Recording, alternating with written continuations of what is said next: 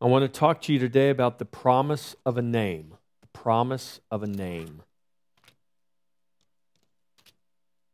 Luke chapter 1, verses 26 through 35.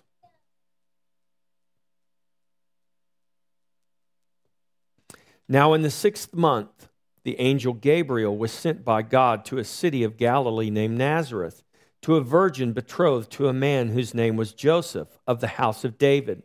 The virgin's name was Mary. And having come in, the angel said to her, "Rejoice, highly favored one, the Lord is with you. Blessed are you among women." But when she saw him, she was troubled at his saying, and considered what manner of greeting this was. Then the angel said to her, "Do not be afraid, Mary, for you have found favor with God. And behold, you will conceive in your womb and bring forth a son, and shall call his name Jesus. And he will be great and will be called the Son of the Highest. And the Lord God will give him the throne of his father David. And he will reign over the house of Jacob forever.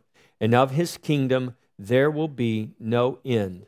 And Mary said to the angel, "How can this be, since I do not know a man?" And the angel answered and said to her, "The Holy Spirit will come upon you, and the power of the Highest will overshadow you. Therefore also that Holy One who is to be born will be called the Son of God."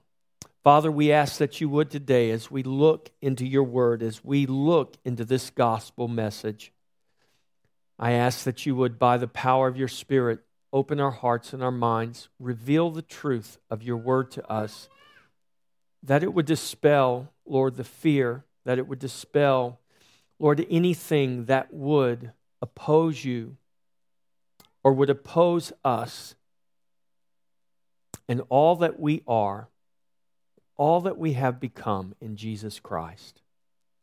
Father, we ask this to your glory. In Jesus' name, amen. The promise of a name.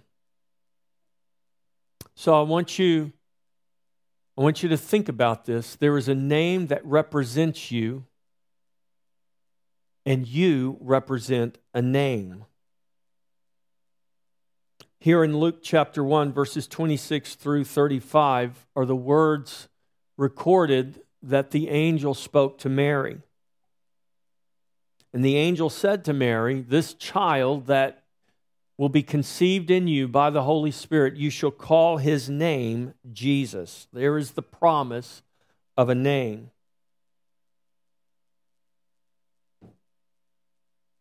He will be called Jesus. He will be called the Son of God. In Matthew chapter 1, verse 21, we see the account where the angel then comes to Joseph. So Mary and Joseph were betrothed. That means they were, in our modern understanding, engaged to be married. The only difference is, in Jewish culture, to be betrothed was as good as being married. The only thing that had not happened yet was the marriage was not consummated. They had not had physical, sexual relations. They had not consummated the marriage. But in terms of the binding agreement of the betrothal, they were, in all practical purposes, married. And so Joseph, espoused to Mary, discovers that Mary is pregnant. And the Bible says him, being a just man, decides to put her away quietly and not make a public example of her. And while Joseph is asleep one night, the angel comes to Joseph and tells Joseph, "Don't be fearful to marry Mary, because Mary has been visited by God, and she carries within her the seed of the Most High." Here's what the angel said, "And she will bring forth a son, and you shall call his name Jesus, for he will save his people from their sins." Jesus means salvation, God's salvation. God is salvation. God is our salvation. Jesus is the only way to salvation. The angel tells Joseph that Mary carries a child the Son of God. You will call his name Jesus, for he will save his people from their sins. That means that if you are God's child, if you are God's people, he has saved you from your sin.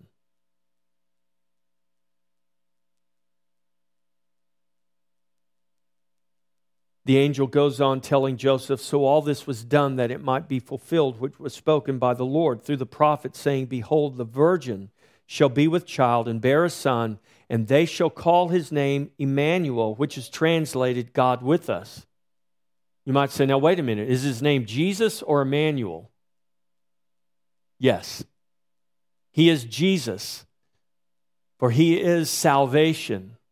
He is the Son of the Most High. He is called the Son of God. He is Emmanuel. He is God with us. So Jesus wasn't just a great man, a great prophet, a great teacher, a great rabbi. Jesus, born of a virgin, is the Son of the Most High. He is the Son of God. In fact, he is Emmanuel. He is God with us.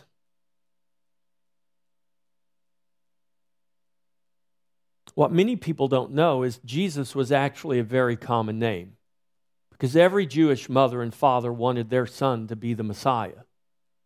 And in hopes that their son might be the Messiah, many of them named their sons Jesus, or we would understand it better in Hebrew as Yeshua, or Joshua in English. That is what Jesus is. He is Yeshua. He is God's salvation. The difference between Jesus and every other child that carried that name is that Jesus was conceived in the womb of the Virgin Mary. He was conceived there, implanted by the Holy Spirit. He is the Son of the Most High. He is indeed the Son of God. And then the Bible tells us in Luke 2:21, when 8 days were completed for the circumcision of the child, his name was called Jesus, the name given by the angel before he was conceived in the womb.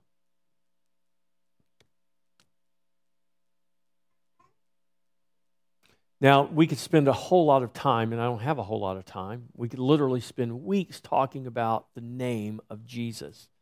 We could spend time, much time, talking about the names that are attributed to Jesus. We'll touch on just a few here today, but this is really a very comprehensive subject. So when we talk about the promise of a name, when the angel comes and he declares, you shall call his name Jesus, to really understand what that implies, you have to go to the whole of Scripture and see the promise that God gave to humanity from the very beginning. And the promise of a name carries promise for each one of us today. We baptize Prudence today in the name of the Father, the Son, and the Holy Spirit. We baptized her in the name of Jesus. We baptized her in the name of the triune God. You are saved today because of a name. His name is Jesus. You are saved by Jesus, not just because he's called Jesus, but because he is Emmanuel. He is God with us. His birth was like no other. His life was like no other. His death was like no other. For his death resulted in his resurrection, and he is the first fruits of resurrection. He was the first to be resurrected. He wasn't the first to be raised from the dead. He was the first to be resurrected in life. Lazarus was raised from the dead. He wasn't resurrected. Lazarus died again. Everyone that's ever been raised from the dead Their dead bodies were resuscitated, were revived, only to die again. But Jesus was the first to ever be resurrected to an eternal life, a life that overcame death. And because He is resurrected, because He is the resurrection and the life, we have that same promise. And that promise is given to us by a name and in a name, in the name of Jesus. The promise of His name is God's promise to His children. So who is Jesus? In Genesis 3:15, He is called the seed, the one promised to come and crush the head of the serpent. God says to the serpent, I will put enmity between you and the woman, between your seed and her seed, and he will come and he will crush your head. You will bruise his heel, but he will crush your head. 1 John 3:8 says, for this purpose the Son of God was manifest to destroy the works of the devil. His name shall be called Jesus. Jesus came for a specific purpose. He came to destroy the works of the devil. And in destroying the works of the devil, He has brought about our salvation. In Genesis 12:7, He is the seed promised to Abraham that would bless all the families of the earth. Paul writes in Galatians 3:16, now to Abraham and his seed were the promises made. He does not say, and to seeds as of many, but as of one, to your seed, who is Christ. Christ is the promised seed, the promise made to the serpent, the promise made to Adam and Eve, the promise made to Abraham. Paul writes in Galatians 3:29, and if you are Christ's, then you are Abraham's seed and heirs according to the promise. Are you Christ's? Do you belong to Christ today? If you belong to Christ today, the Bible says, then you are heirs. You are Abraham's seed and heirs according to the promise. According to whose promise? According to God's promise. In Isaiah 9:6, He is called Wonderful Counselor, Mighty God, Everlasting Father, Prince of Peace. Listen to what the prophet writes in Isaiah chapter 9, verses 6 through 7. For unto us a child is born, unto us a son is given, and the government will be upon his shoulder, and his name will be called Wonderful, Counselor, Mighty God, Everlasting Father, Prince of Peace. Of the increase of his government and peace there will be no end, upon the throne of David and over his kingdom, to order it and establish it with judgment and justice from that time forward, even forever. The zeal of the Lord of hosts will perform this. Over 700 years prior to the birth of Jesus, the prophet Isaiah pins these words under the inspiration of the Holy Spirit. The same prophet who prophesied that the virgin will bring forth a child, and he shall be called Emmanuel, God with us. Who is this child born? Who is this son given? Well, he is the one upon which the government will rest. His name is Wonderful. His name is Counselor. His name is Mighty God. His name is Everlasting Father. His name is Prince of Peace. There is promise in His name. Isaiah 53:2, He is called the root that grows up out of dry ground. He is the root that determines the fruit. He is the root that determines if we are good trees producing good fruit or if we are not. If He is not our root, then we are fit only for the fire. In Zechariah 6:12, He is called the branch that will build the temple of the Lord. All of these names are like different roads. you take a name and you can just go down a path and see exactly what that name implies and the promise that name holds and how that promise and how that name brings God's promise to us and how we have been brought into that promise and what that promise implies for us. In Zechariah 6:12, when he is called the branch that will build the temple of the Lord,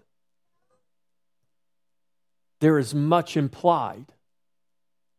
Well, what does the temple of the Lord have to do with you and me?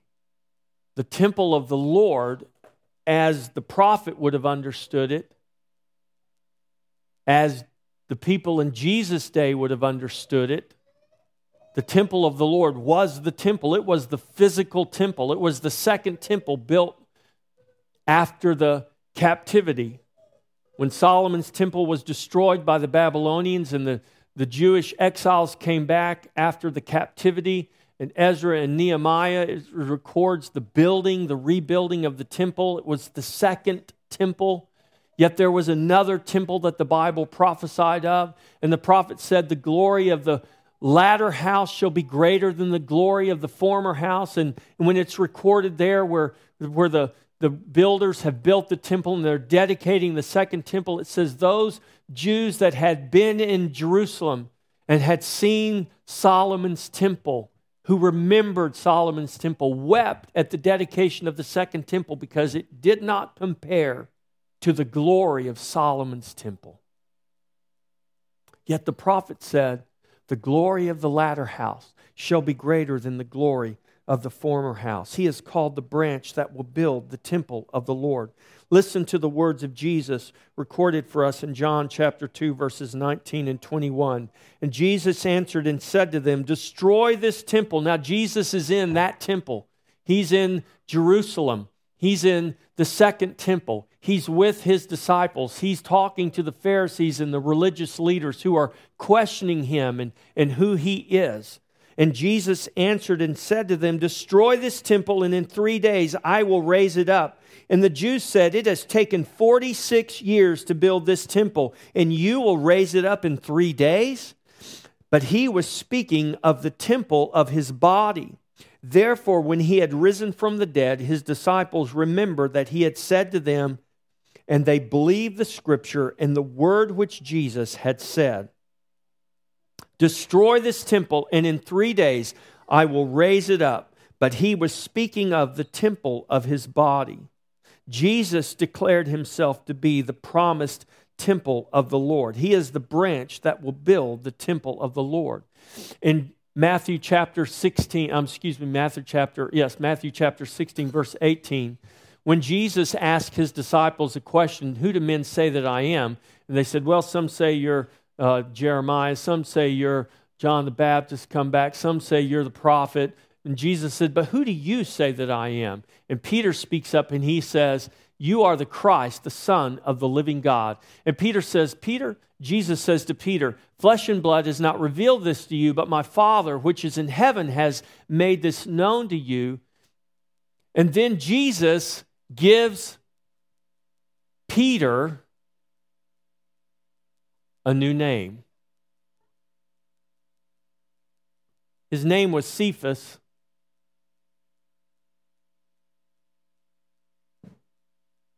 Bar-Jonah, he was the son of Jonah. Simon Bar-Jonah. He said, you are Peter, and upon this rock I will build my church. Not upon the man Peter, but he gives Peter a name that means little rock. It was upon the rock. Who is Jesus? He's called the rock. He's called the rock of our salvation. Upon this rock I will build my church. Upon this rock of revelation, upon this rock, this revelation of who I am. Who are you? I'm not just a prophet. Peter declares, you are the Christ, the Son of the living God. And Jesus said, that is true. That has been revealed by my Father in heaven. It is upon that rock upon Jesus the Christ. And Jesus said, I will build my church. Now that word church doesn't mean temple. That word church doesn't speak of a building. It literally does not mean a building or a temple. That word church literally means an assembly of called out people. So when Jesus says, I will build my church, he wasn't talking about building buildings, brick and mortar. He wasn't talking about tearing down the temple in Jerusalem and rebuilding that temple again. When Jesus said, I will build my church, he was talking about building something with his people, with a called out assembly of people. The body of Christ, the church, is called the temple of God. 1 Corinthians chapter 3, verse 16. Paul writes, do you not know that you are the temple of God and that the Spirit of God dwells in you? 1 Corinthians chapter 6, verse 19. Paul writes again, or do you not know that your body is the temple of the Holy Spirit who is in you, whom you have from God, and you are not your own? I'm talking to you today about the promise of a name. And the promise that name holds has changed you. It has made you something now that you were not before. Paul writes in Ephesians chapter 2, verses 21 and 22, in whom the whole building, he's talking about the body of Christ, he's talking about the church, he's talking about the called out assembly. He's talking about the people of God. Remember, you shall call his name Jesus because he will save his people from their sins. That wasn't just speaking of ethnic Jews. That was speaking of everyone in the world who would become the children of God. That was speaking of you and I today. That was speaking of you and me today. We are in this world. We are of this world. And then Jesus saves us, and we are no longer of this world, though we might be in it. You understand what I'm saying? You are born of this world. You are born again of the Spirit, and you are now in the world. But when you're born again, you're no longer of the world. You were a natural-born human being. When you're born again, you become a spiritual-born new creation in Christ Jesus. And when you become that, here's what the Bible says, in whom the whole building being fitted together grows into a holy temple in the Lord, in whom you also are being built together for a dwelling place of God in the Spirit. When you become a new creation, when you are born again, the Bible says you become the dwelling place of God in the Spirit. And what is Jesus doing? He is building his church. He is building this holy temple. He is building this holy habitation. He is building this house. Who is Jesus? He is called the branch that will build the temple of the Lord. You are the temple that Jesus is building even right now. That is the promise, and that is the power of a name. It's not your name that brings that about. It is his name that has brought that about. And in the new heaven and the new earth, there is no temple that is made with hands. John, the Revelator, records for us in Revelation 21:22, but I saw no temple in it, for the Lord God Almighty and the Lamb are its temple. All of these people waiting for a temple to be rebuilt somewhere so that Jesus can come back and oversee sacrifices in it. Sorry, it ain't going to happen. Because the temple, who is Jesus, has already been rebuilt. That was rebuilt when he was resurrected from death 3 days after his crucifixion. He is the temple not made with hands. He is the temple that's revealed to us, that's shown to us in the book of Revelation. He is the temple that every other temple spoke of. When Solomon built his temple, it was Jesus that Solomon spoke of. When Ezra and Nehemiah rebuilt the temple again. It was pointing us to Jesus. And when Jesus comes and he walks into that temple and he says, tear this temple down and in 3 days I will raise it up, they said, you're crazy. But the Bible says that Jesus wasn't talking about a temple made with hands. He was talking about the temple of his body. And in the new heaven and the new earth, in the regeneration, John says, I saw no temple, for God Almighty and the Lamb were its temple.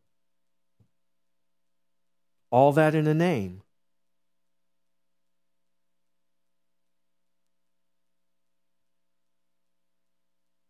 In John 15, verse 1, he is called the true vine. He is the vine. Jesus said, you are the branches. My Father is the vine dresser. He is the vine, you are the branches. In him we are made fruitful. Apart from him we can do nothing.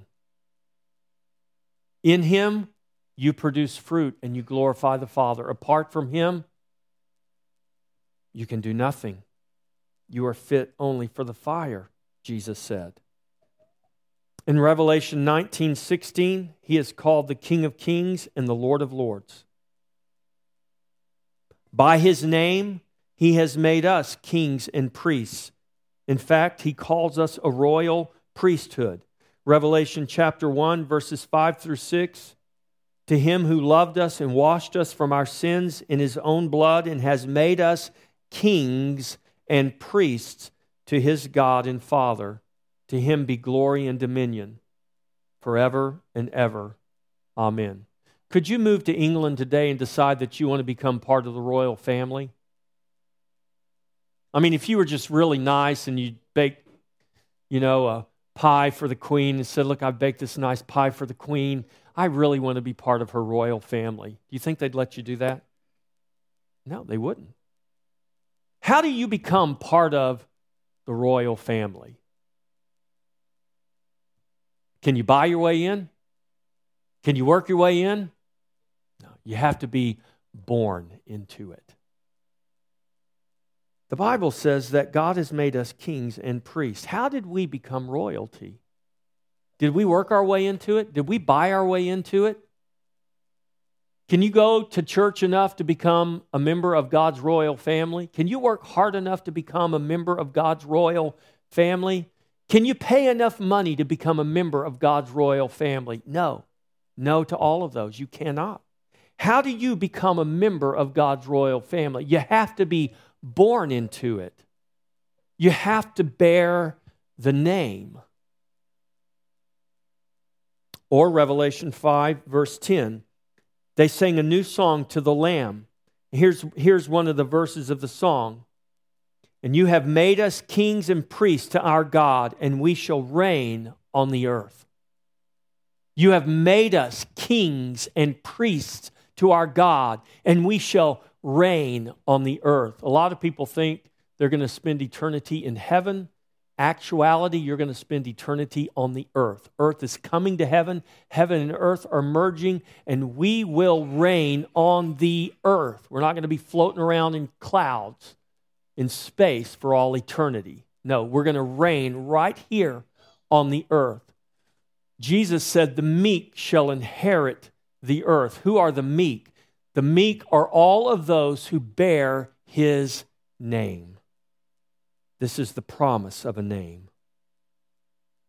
Peter writes in 1 Peter 2, 9 and 10, but you are a chosen generation, a royal priesthood, kings and priests, a royal priesthood, a holy nation, his own special people, that you may proclaim the praises of him who called you out of darkness into his marvelous light, who once were not a people, but now are the people of God, who have not obtained mercy, but now have obtained mercy. We have now obtained mercy. And he has promised to give us his name. Listen to Revelation 2:17. Jesus records this letter. He has John record this letter. These are the words of Jesus. He who has an ear, let him hear what the Spirit says to the churches. To him who overcomes, I will give some of the hidden manna to eat. I will give him a white stone, and on the stone a new name written, which no one knows except him who receives it. Do you know the world doesn't understand who you are? If you are in Christ today, if you bear the name of Christ, do you know that the world does not understand who you are? The world does not know you. The world does not know who you are. They can't comprehend who you are as much as they might try. They can't do it. They do not know the meaning of this name.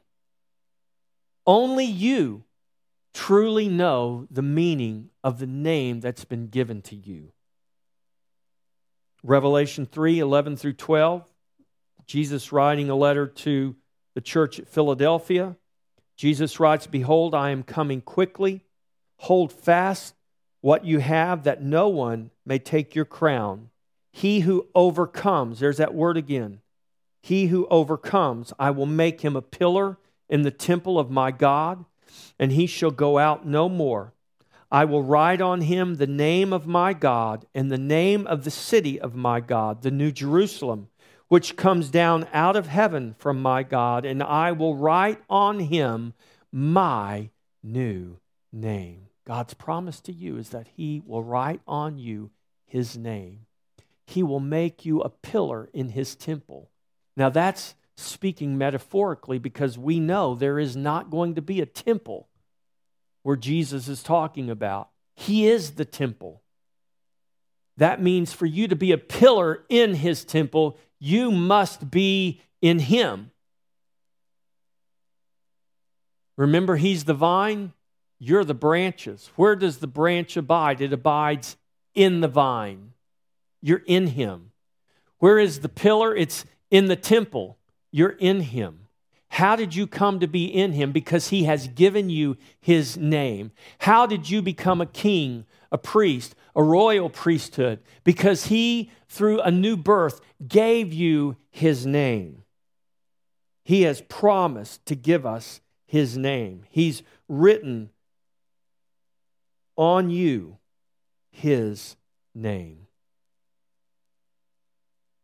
The promise of his name is given to those who overcome. Listen to Revelation 12:11 through 10. John is writing, "Then I heard a loud voice saying in heaven, 'Now salvation and strength and the kingdom of our God and the power of his Christ have come. For the accuser of the brethren who accused them before our God day and night has been cast down, and they overcame him by the blood of the Lamb and by the word of their testimony, and they did not love their lives even to death.'" 1 John 3:8, Jesus came to do what? To destroy the works of the devil. "To him who overcomes, I will give a new name." Well, how do we overcome? You need more ammo? You need bigger weapons? You need to run faster? Get stronger? No, that's not how you overcome. The Bible says, here's how they overcame. They overcame by the blood of the Lamb and the word of their testimony. What's happened to the accuser? He's gone. That's how your enemy has been disarmed. God has taken away the accusation. There is no more an accusation that can be brought against you. He has completely disarmed the enemy. How did that happen? Because you live such a clean life? No, that happened because of the blood of the Lamb. The blood of the Lamb took away your sin. The blood of the Lamb made you new. The blood of the Lamb applied to you means a name was given to you. It was the name of Jesus. It's the name of the Most High. You now are a king and a priest to your God. You have been born again into the royal family, and the accuser can bring no accusation against you because you have overcome by the blood of the Lamb. And the word of your testimony is not, "Look how good I am." The word of your testimony is, "By the blood of the Lamb I have overcome." God has given me a new name. God has given me His name. This is our promise. This is our testimony. We don't overcome by our own effort, by our good works, by our deeds of the flesh. We overcome by the blood of the Lamb, by the word of our testimony that comes from the abundance of our heart of faith that is gifted to us by God. The word of your testimony is the faith that comes from your heart through your lips, declaring what Christ has done. We overcome because He has given us His name. Christmas is the promise of our salvation given to us in His name, the name of Jesus. Jesus is the salvation of God. We overcome because He has overcome. If you are trusting in Jesus Christ, you have already overcome. Your outcome is not in doubt. Your victory is not in doubt. It has been secured by Jesus Christ Himself.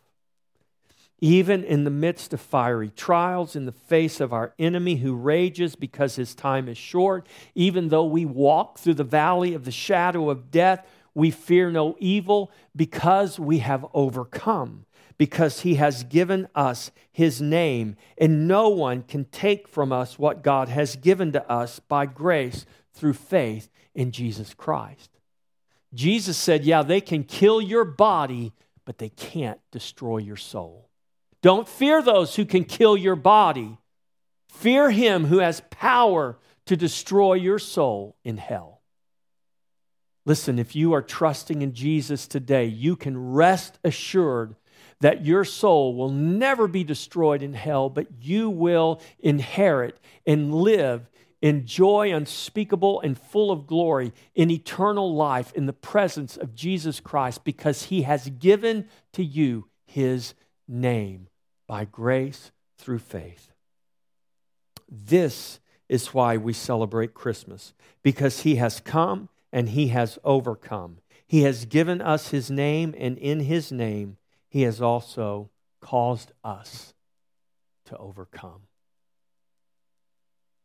I want to invite you to prepare now to come to the Lord's table. It is because of His name, it is by His name that we can come to this table week in and week out. This table is about Him. And because this table is about Him, it is also about you. Because you are His body. Remember, you are the body of Christ. You are the temple of the Holy Ghost. You are the dwelling place of God. You are the vessel that contains His presence even now, because God caused you to be born again into His family. This table declares our victory.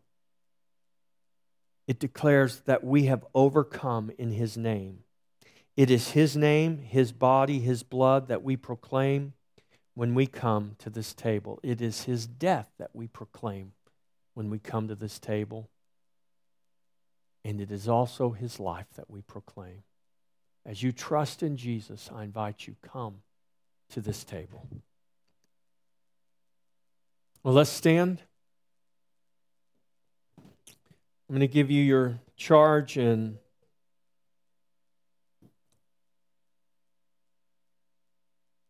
we'll pray for our meal next door, our luncheon, before we go. Hope you all will stay and celebrate the life of this little one. Here is your charge. Not only in this season, but every day, remember that Jesus has come and that He is coming again. Until then, know that He has overcome. He has given you His name by grace through faith, and you too have overcome in His name. Not only in this season, but every day is a day to rejoice, a day to celebrate, for our overcoming is not conditioned upon our circumstances or our situations. Our overcoming is secured for us in Christ, and He has given to you His name to guarantee that. I charge you to walk in faith, to war in faith, to resist the devil in faith, to be a person, to be a people who walk in the overcoming victory that has been secured for us in His name. I started with this. I want to leave you with this, that you remember a name represents you and you represent a name. To come before the Father, it is Christ. It is the name of Christ that represents you before the Father. As you live in this world, it is the name of Christ that you represent to the world around you. So there is a name that represents you, and there is a name that you represent.